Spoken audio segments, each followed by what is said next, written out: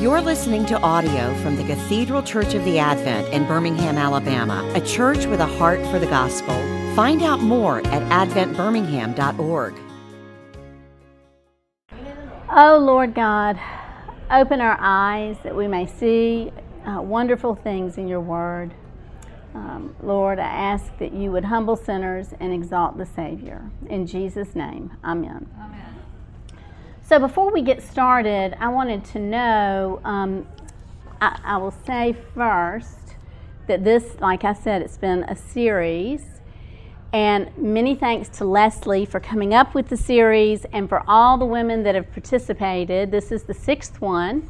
And I encourage you to go back. Every one of these has been so good. I encourage you to go back, if you haven't heard them, to go back and listen.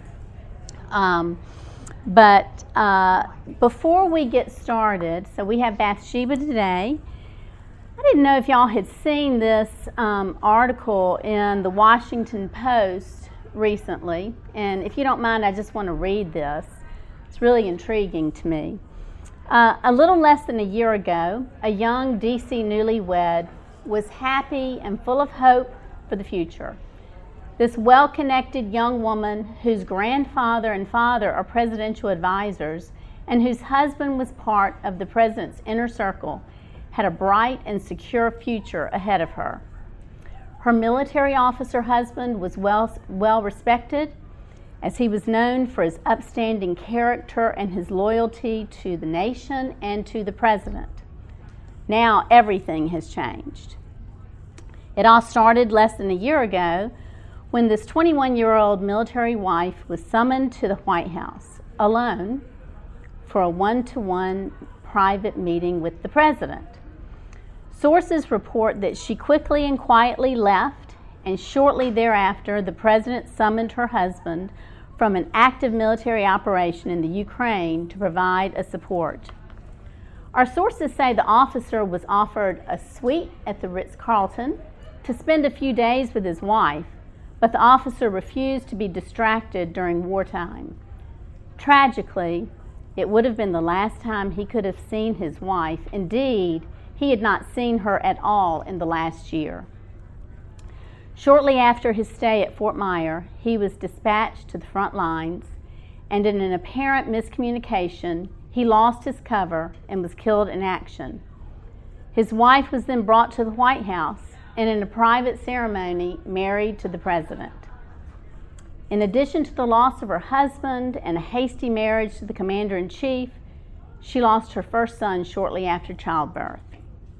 All of this calamity, her husband's death, a forced marriage into a dysfunctional family, and the death of her firstborn has come to her door without her bidding and through no fault of her own. So this story is true, basically.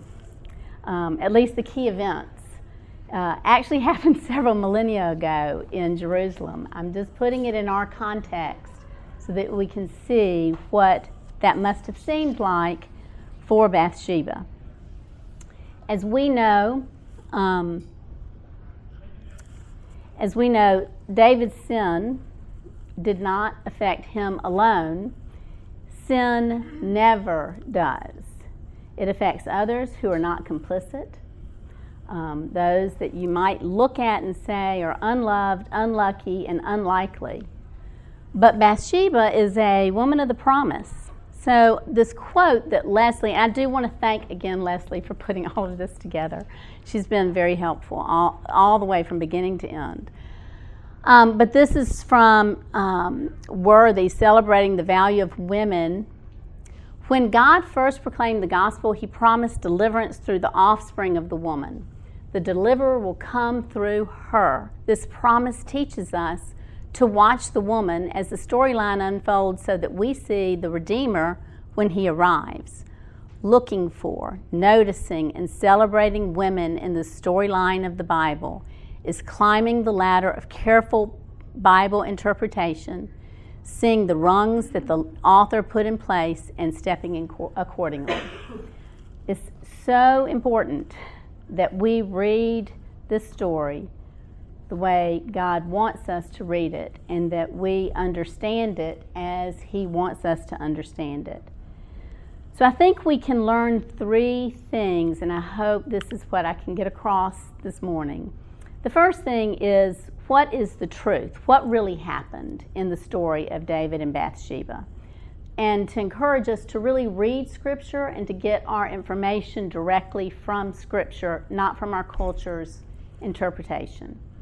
The second is the nature of sin and its effect beyond the sinner. The whole thing is, what's wrong with it? If it doesn't hurt anybody, it hurts somebody. It hurts you, and it hurts other people. Third, redemption. And then also, what does Zadok the priest have to do with this? All right, so let's look at lots and lots of artists have had their hand at, Oh, I was going to read this first. That's right, hold on. There we go. All right, so here's the passage. The passage is in 2 Samuel 11, 1 through 5 at first, but I'm going to go a little further. So I'll just read this. In the spring of the year, the time when kings go out to battle, David sent Joab and his servants with him and all Israel. And they ravaged the Ammonites and besieged Rabbah. But David remained at Jerusalem. It happened late one afternoon when David arose from his couch and was walking on the roof of the king's house, that he saw from the roof a woman bathing. And the woman was very beautiful. And David sent and inquired about the woman. And one said, "Is not this Bathsheba, the daughter of Eliam, the wife of Uriah the Hittite?" So David sent messengers and took her, and she came to him, and he lay with her. Now she had been purifying herself from her uncleanness. Then she returned to her house, and the woman conceived, and she sent and told David, "I am pregnant." I'm going to go a little further. So David sent word to Joab, "Send me Uriah the Hittite." And Joab sent Uriah to David. When Uriah came to him, David asked how Joab was doing, and how the people were doing, and how the war was going. Then David said to Uriah, "Go down to your house and wash your feet." And Uriah went out of the king's house, and there followed him a present from the king.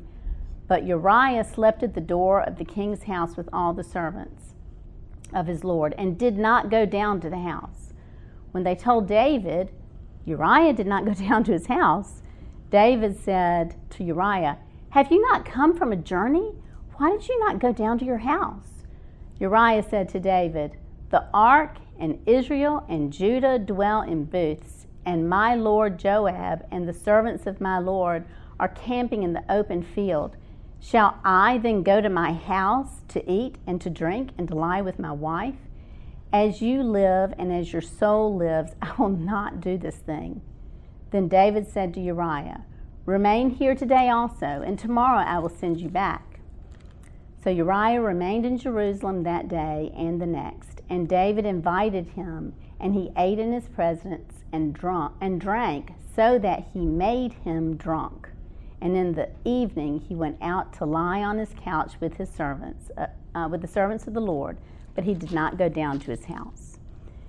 In the morning, David wrote a letter to Joab and sent it by the hand of Uriah. In the letter he wrote, "Set Uriah in the forefront of the hardest fighting, and then draw back from him, that he may be struck down and die." And skipping down. So the messengers went and came and told David all that Joab had sent him to tell. The messengers said to David, "The men gained an advantage over us and came out against us in the field. And your servant, Uriah the Hittite, is dead also." So that is God's word and what is said. Like I was saying earlier, there's several artists, both in movies and paint, who have had their thoughts about Bathsheba. And so you can see this first one, the movie that we have, David and Bathsheba, with Gregory Peck and Susan Hayward from 1951. There were hundreds of paintings of Bathsheba, but these were the only ones somewhat decent enough for me to put up here. But even when she has clothes on, she's got red dresses on, and she's painted like she's a seductress. In fact, there was something from a book called Created to be His Helpmeet that I'd like to read. It's called I Am My Brother's Keeper, and this is in line with how our culture sees Bathsheba and how our Christian culture could see Bathsheba. I am my brother's keeper. It says, because Bathsheba was indiscreet, she caused great calamity, resulting in the bloodshed and suffering of many. Her lack of discretion cost her husband his life, his comrades in arms their lives, her baby son his life, and the integrity of one whom God upheld as a man after his own heart.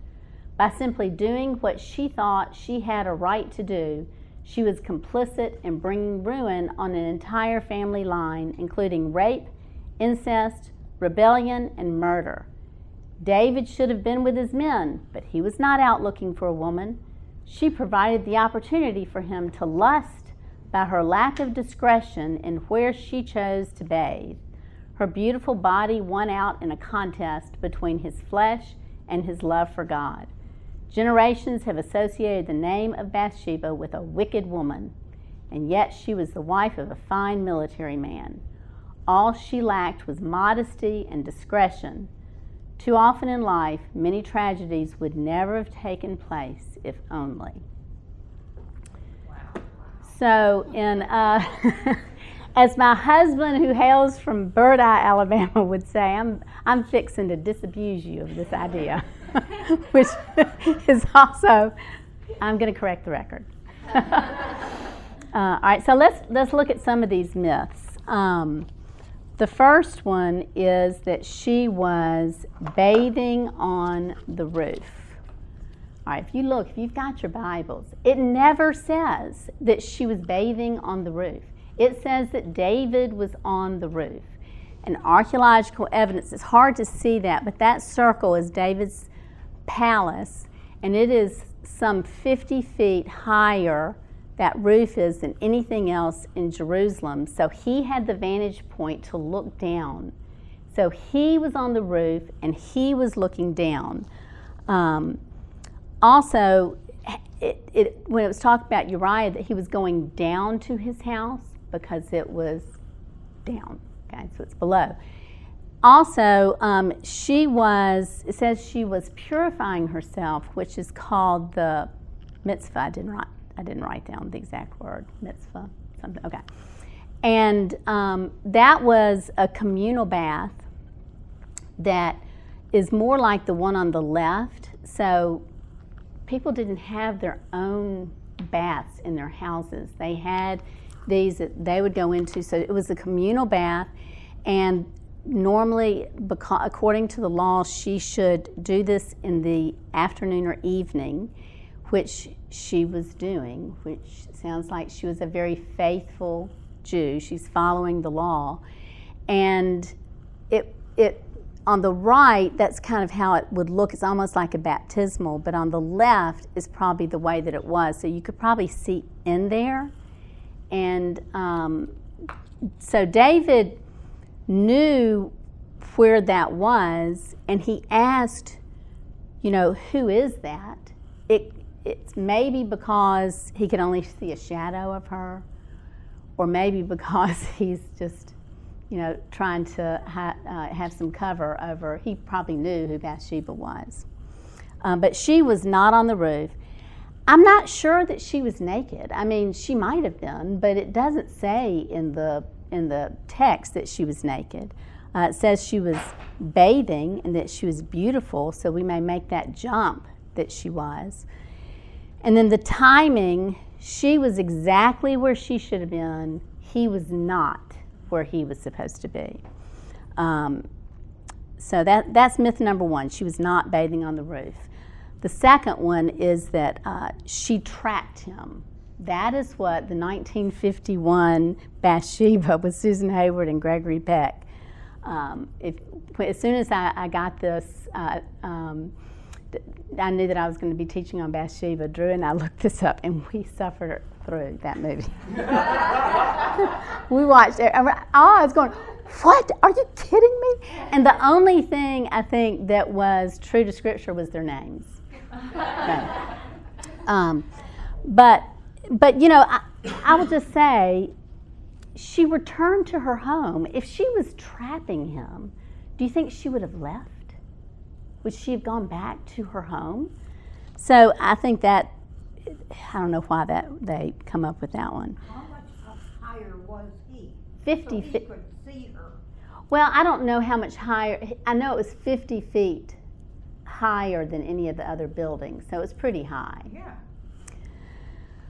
Myth number 3, that she knew why she was summoned. I don't agree with that either. I think, okay, so it says that she was, he sent messengers. If my husband had been at war for a year and the king sent messengers, we know it's more than one, it's at least 2, who knows how many, but if 2 or more police officers came to my door and said, the governor needs to see you, and Drew is away at war, I would think he died, and he's going to tell me. And so she's already anxious, she's already vulnerable, and he takes her in this very vulnerable situation. So I don't think she knew why she was summoned. Myth number 4, that she committed adultery. Again, it says David took her, and he was king. There is a strong power imbalance in this relationship. What's she going to say? No, she's not thinking he's taking her for this. We don't know what happened in that room, but we do know, we know in the end what happened, but we don't know what the conversation was like, but I would suspect there's this power imbalance, and it's been called a power rape, sort of like statutory rape, where someone can't, an adolescent, a minor cannot say she's going to have sex, and it's considered statutory rape. And the 5th myth is that she was one of the bad girls of the Bible.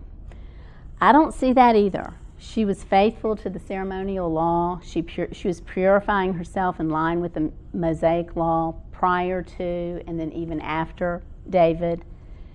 And most importantly, she was not confronted by Nathan. She was not. But she did show courage, and I think those words when she said, sent message, so he sent for her, she sent back to him, and she said, I am pregnant. And I have this quote, is not the triumphant cry of a woman who knows she bears the probable heir to the throne. They are the plain speaking of a woman who has been raped and discarded and who wishes most courageously to make clear to her rapist the consequences of his act. What also I think is overlooked in certainly the thing I just read was verse 26. And if Gil was teaching this class, he would know exactly who painted this painting. I just think it was a beautiful depiction of what it was like for her. It says, when she heard the wife of Uriah, again, the narrator wants to say, she was the wife of Uriah, not David. That Uriah, her husband, was dead. She lamented over her husband. And the Hebrew, when I read commentaries, it said the Hebrew means wails with loud cries. she was heartbroken. And I think the wife, being called the wife of Uriah, implies her continued fidelity to her husband. And then the narrator comes in and has this kind of arresting statement, but the thing that David had done displeased the Lord. It did not say what David and Bathsheba had done. It said what David had done. So we can see God wants us to know that Bathsheba went through what a lot of women, unfortunately, maybe 25%, have been through in our culture's time. And it's heartbreaking. But he wants us to know that she did too, and that he was with her. The second point is the nature of sin and the consequences of sin. So remember, she's the granddaughter, the daughter, and the wife of David's closest advisors and friends. And he knew this. I mean, shouldn't that have pricked his conscience just a little bit? But it didn't. It should have restrained his lust, but it didn't. He had this elaborate attempt to cover up his act by bringing Uriah back. And he just kept going further and further into it. And he's just blind. This is one of his mighty men whose wife he took. And then he ordered him killed. We have a power rape, and then we have a power murder. And from David's failure, so how David's sin affected him. On the left, this is before this incident with Bathsheba, before he took her. And then after, beginning with him remaining in the palace. I'm sure that just like everything else, it just didn't come out of the blue that he took her. There was probably those sins in his mind that were going on. He'd probably seen her before. He was probably attracted to her. And who knows what the progression was. But from that time, David was never the same. And it was the same. It broke Bathsheba's heart too. And then there was there's a whole class, and you've probably heard classes of what happened to David after all this, what happened to his family and to the nation. It just concentric circles going out further and further from this sin. We didn't read it, but he even wanted to comfort Joab, of all people. So I want to read this just because it's so powerful. In 2 Samuel. So David thinks that everything is tied up and fine right now, and he has even tried to comfort Joab. But the Lord sent Nathan to David. He came to him and said to him, "There were 2 men in a certain city, one rich and the other poor. The rich man had very many flocks and herds, but the poor man had nothing but one little ewe lamb, which he had bought. And he brought it up, and it grew up with him and with his children, and it used to eat of his morsel and drink from his cup and lie in his arms. And it was like a daughter to him. Now there came a traveler to the rich man, and he was unwilling to take one of his own flock or herd to prepare for the guest who had come to him.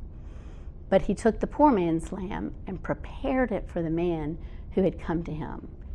Then David's anger was greatly kindled against the man, and he said to Nathan, 'As the Lord lives, the man who has done this deserves to die, and he shall restore the lamb fourfold because he has done this thing, and because he had no pity.' Nathan said to David, 'You are the man.' Thus the Lord, the God of Israel, says, 'I anointed you king over Israel, and I delivered you out of the hand of Saul, and I gave you your master's house and your master's wives into your arms, and gave you the house of Israel and of Judah. And if that were too little, I would add to you as much more. Why have you despised the word of the Lord to do what is evil in his sight? You have struck down Uriah the Hittite and the sword, and you have taken his wife to be your wife, and have killed him with the sword of the Ammonites. Now therefore the sword shall never depart from your house, because you have despised me, and you have taken the wife of Uriah the Hittite to be your wife. David said to Nathan, I have sinned against the Lord. He clearly repented, but the consequences could not be removed. And I don't know about you, but every once in a while I just need to look at a definition of some really basic words in our faith. And so sin, coming from the New City Catechism, sin is rejecting or ignoring God and the world he created, rebelling against him by living without reference to him, not being or doing what he requires in his law, resulting in our death and the disintegration of all creation. So his sin, his lust, his selfishness, his greed, he broke at least over half the Ten Commandments. And he lost his moral courage and the clarity of judgment. He did nothing when his son raped Tamar, which caused the warring and the ultimate death of his two sons. And I will just say that the only way that Nathan was able to get to David was because David had this justice mindset, but he was blind to what he was doing. And so when he put it in the context of the little ewe lamb, which a ewe lamb is a female lamb that is still nursing. Innocence. And when he put it in that context, he could see a sin. But before that, he would have been defensive. So it's really brilliant the way God sent Nathan. So the question I guess we have now is, the third point is redemption. Is there redemption? And we don't know a whole lot about Bathsheba. Scripture, from what I can tell, doesn't really record her sins. There's not many that are that way, but she was a sinner. Of course she was. But she suffered the horizontal consequences, and that came from Chad Bird. He said horizontal consequences of sin, which I love that. She lost her son. She lost her husband who loved her. She had to go into this dysfunctional family.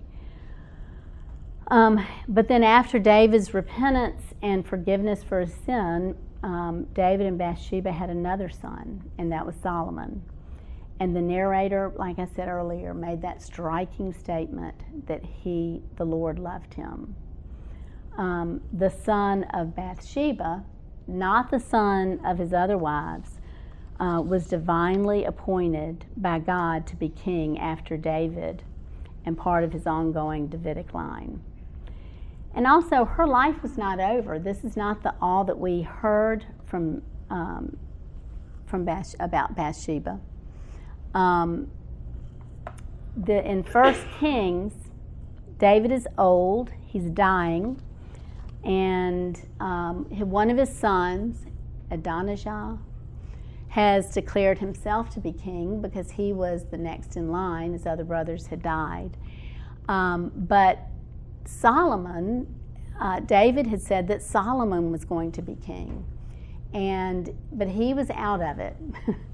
So Nathan, who is the prophet who we trust, he goes to Bathsheba as his advisor. And he says, he warns her, he says, look, he said he's going to be king. If he's king, you and Solomon are dead because you would be rivals. So he said, can you go talk to David about this? So think about this. In all of the kingdom, she has most influence over David. So she goes and she talks to David, and you can read it. It's an interesting narrative too. And she and Nathan kind of plan it. So then she goes to talk to David, and then he goes to talk to David. And then David, I'm not going to read all of this, But David said, call Bathsheba to me. And he says, your son is going to be king. And I love this where he says, call to me Zadok the priest, Nathan the prophet, and let Zadok the priest and Nathan the prophet there anoint him king over Israel. Then blow the trumpet and say, long live King Solomon. So that is the reason Solomon became king. Then he had the trust of, she had the trust of her son. And so that's, I know it's a cartoon, but that he had a throne chair placed next to him for his mother Bathsheba. And then there's several places in the book of Proverbs, which he mostly wrote, that refer to the mother in a very positive, life-giving way. Who was his mother? It was Bathsheba. And several of the commentaries that I read said that King Lemuel, who wrote Proverbs 31, was in fact Solomon. So think about this. Who is he talking about?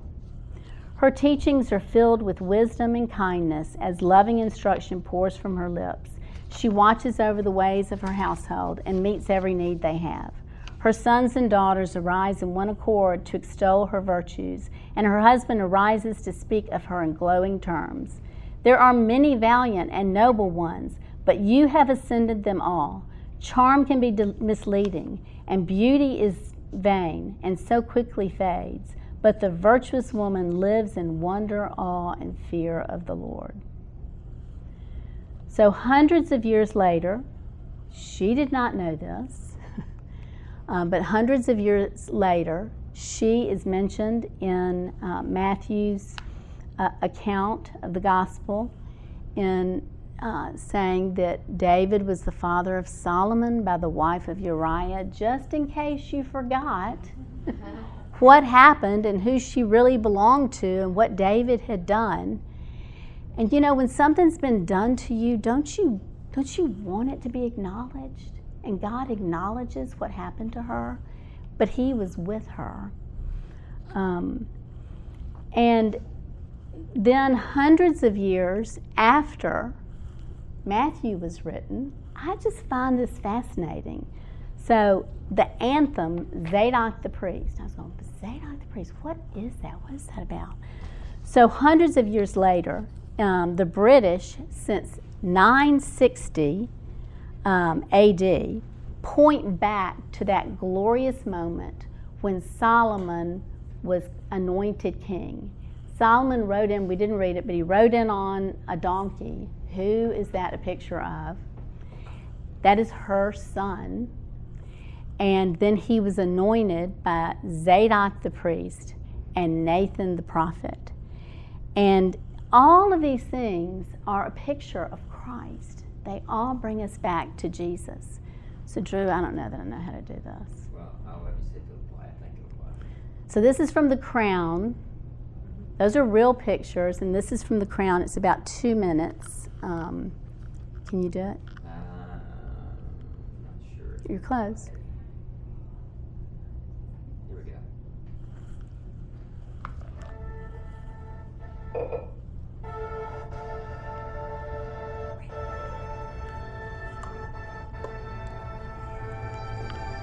The oils and oaths, orbs and scepters, symbol upon symbol of arcane liturgy, blurring so many lines no clergyman or historian or lawyer could ever untangle any of it. It's crazy. On the contrary, it's perfectly sane. Who wants transparency can have magic? Who wants prose when you can have poetry? Pull away the... And what are you left with? An ordinary young woman of modesty and little imagination. And wrap her up like this, anoint her with oil, and hey presto, you have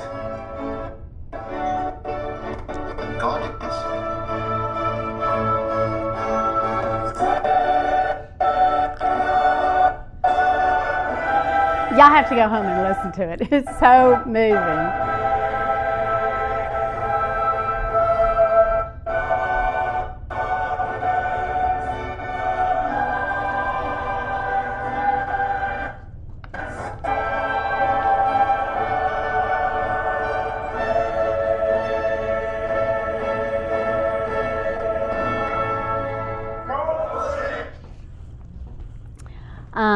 So here's my application to all of this. First, the beginning and end of the story is not in our lifetime. Bathsheba suffered all of those consequences. She's not sinless. She needed a Savior too, and clearly God met her. King David was not a Savior. We want someone to be a Savior. It's not King David. The other thing is that we need to read, study, and inwardly digest God's Word. God allowed Bathsheba to be part of this story with the reminder of what was done to her. But I want to say there's something about this, I don't know what you think about the monarchy in England, but C.S. Lewis was talking about how the Americans kind of poo-poo it. And he said, where men are forbidden to honor a king, they honor millionaires, athletes, or film stars instead. For their spiritual nature, they will deny it food and gobble poison. So in closing, what do we want? What is it that we want?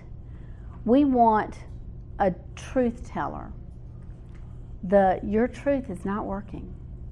We want the truth, and that's the prophet. We want to be cleansed from our sin. That is what virtue signaling is all about. We need a priest, and we want a king. Jesus Christ was a true prophet, priest, and king. As a prophet, he speaks truth. I am the way, the truth, and the life. No one comes to the Father but by me. A priest, he atones for our sin. There is one God, one mediator between God and mankind, the man Jesus. And he is, from Revelation 19:16, he is the King of Kings and the Lord of Lords. And our hope that we can rest on, I can get to it, is, and this reminds me, this is what the picture of that coronation is. And I heard a loud voice from the throne saying, behold, the dwelling place of God is with man. He will dwell with them, and they will be his people, and God himself will be with them as their God.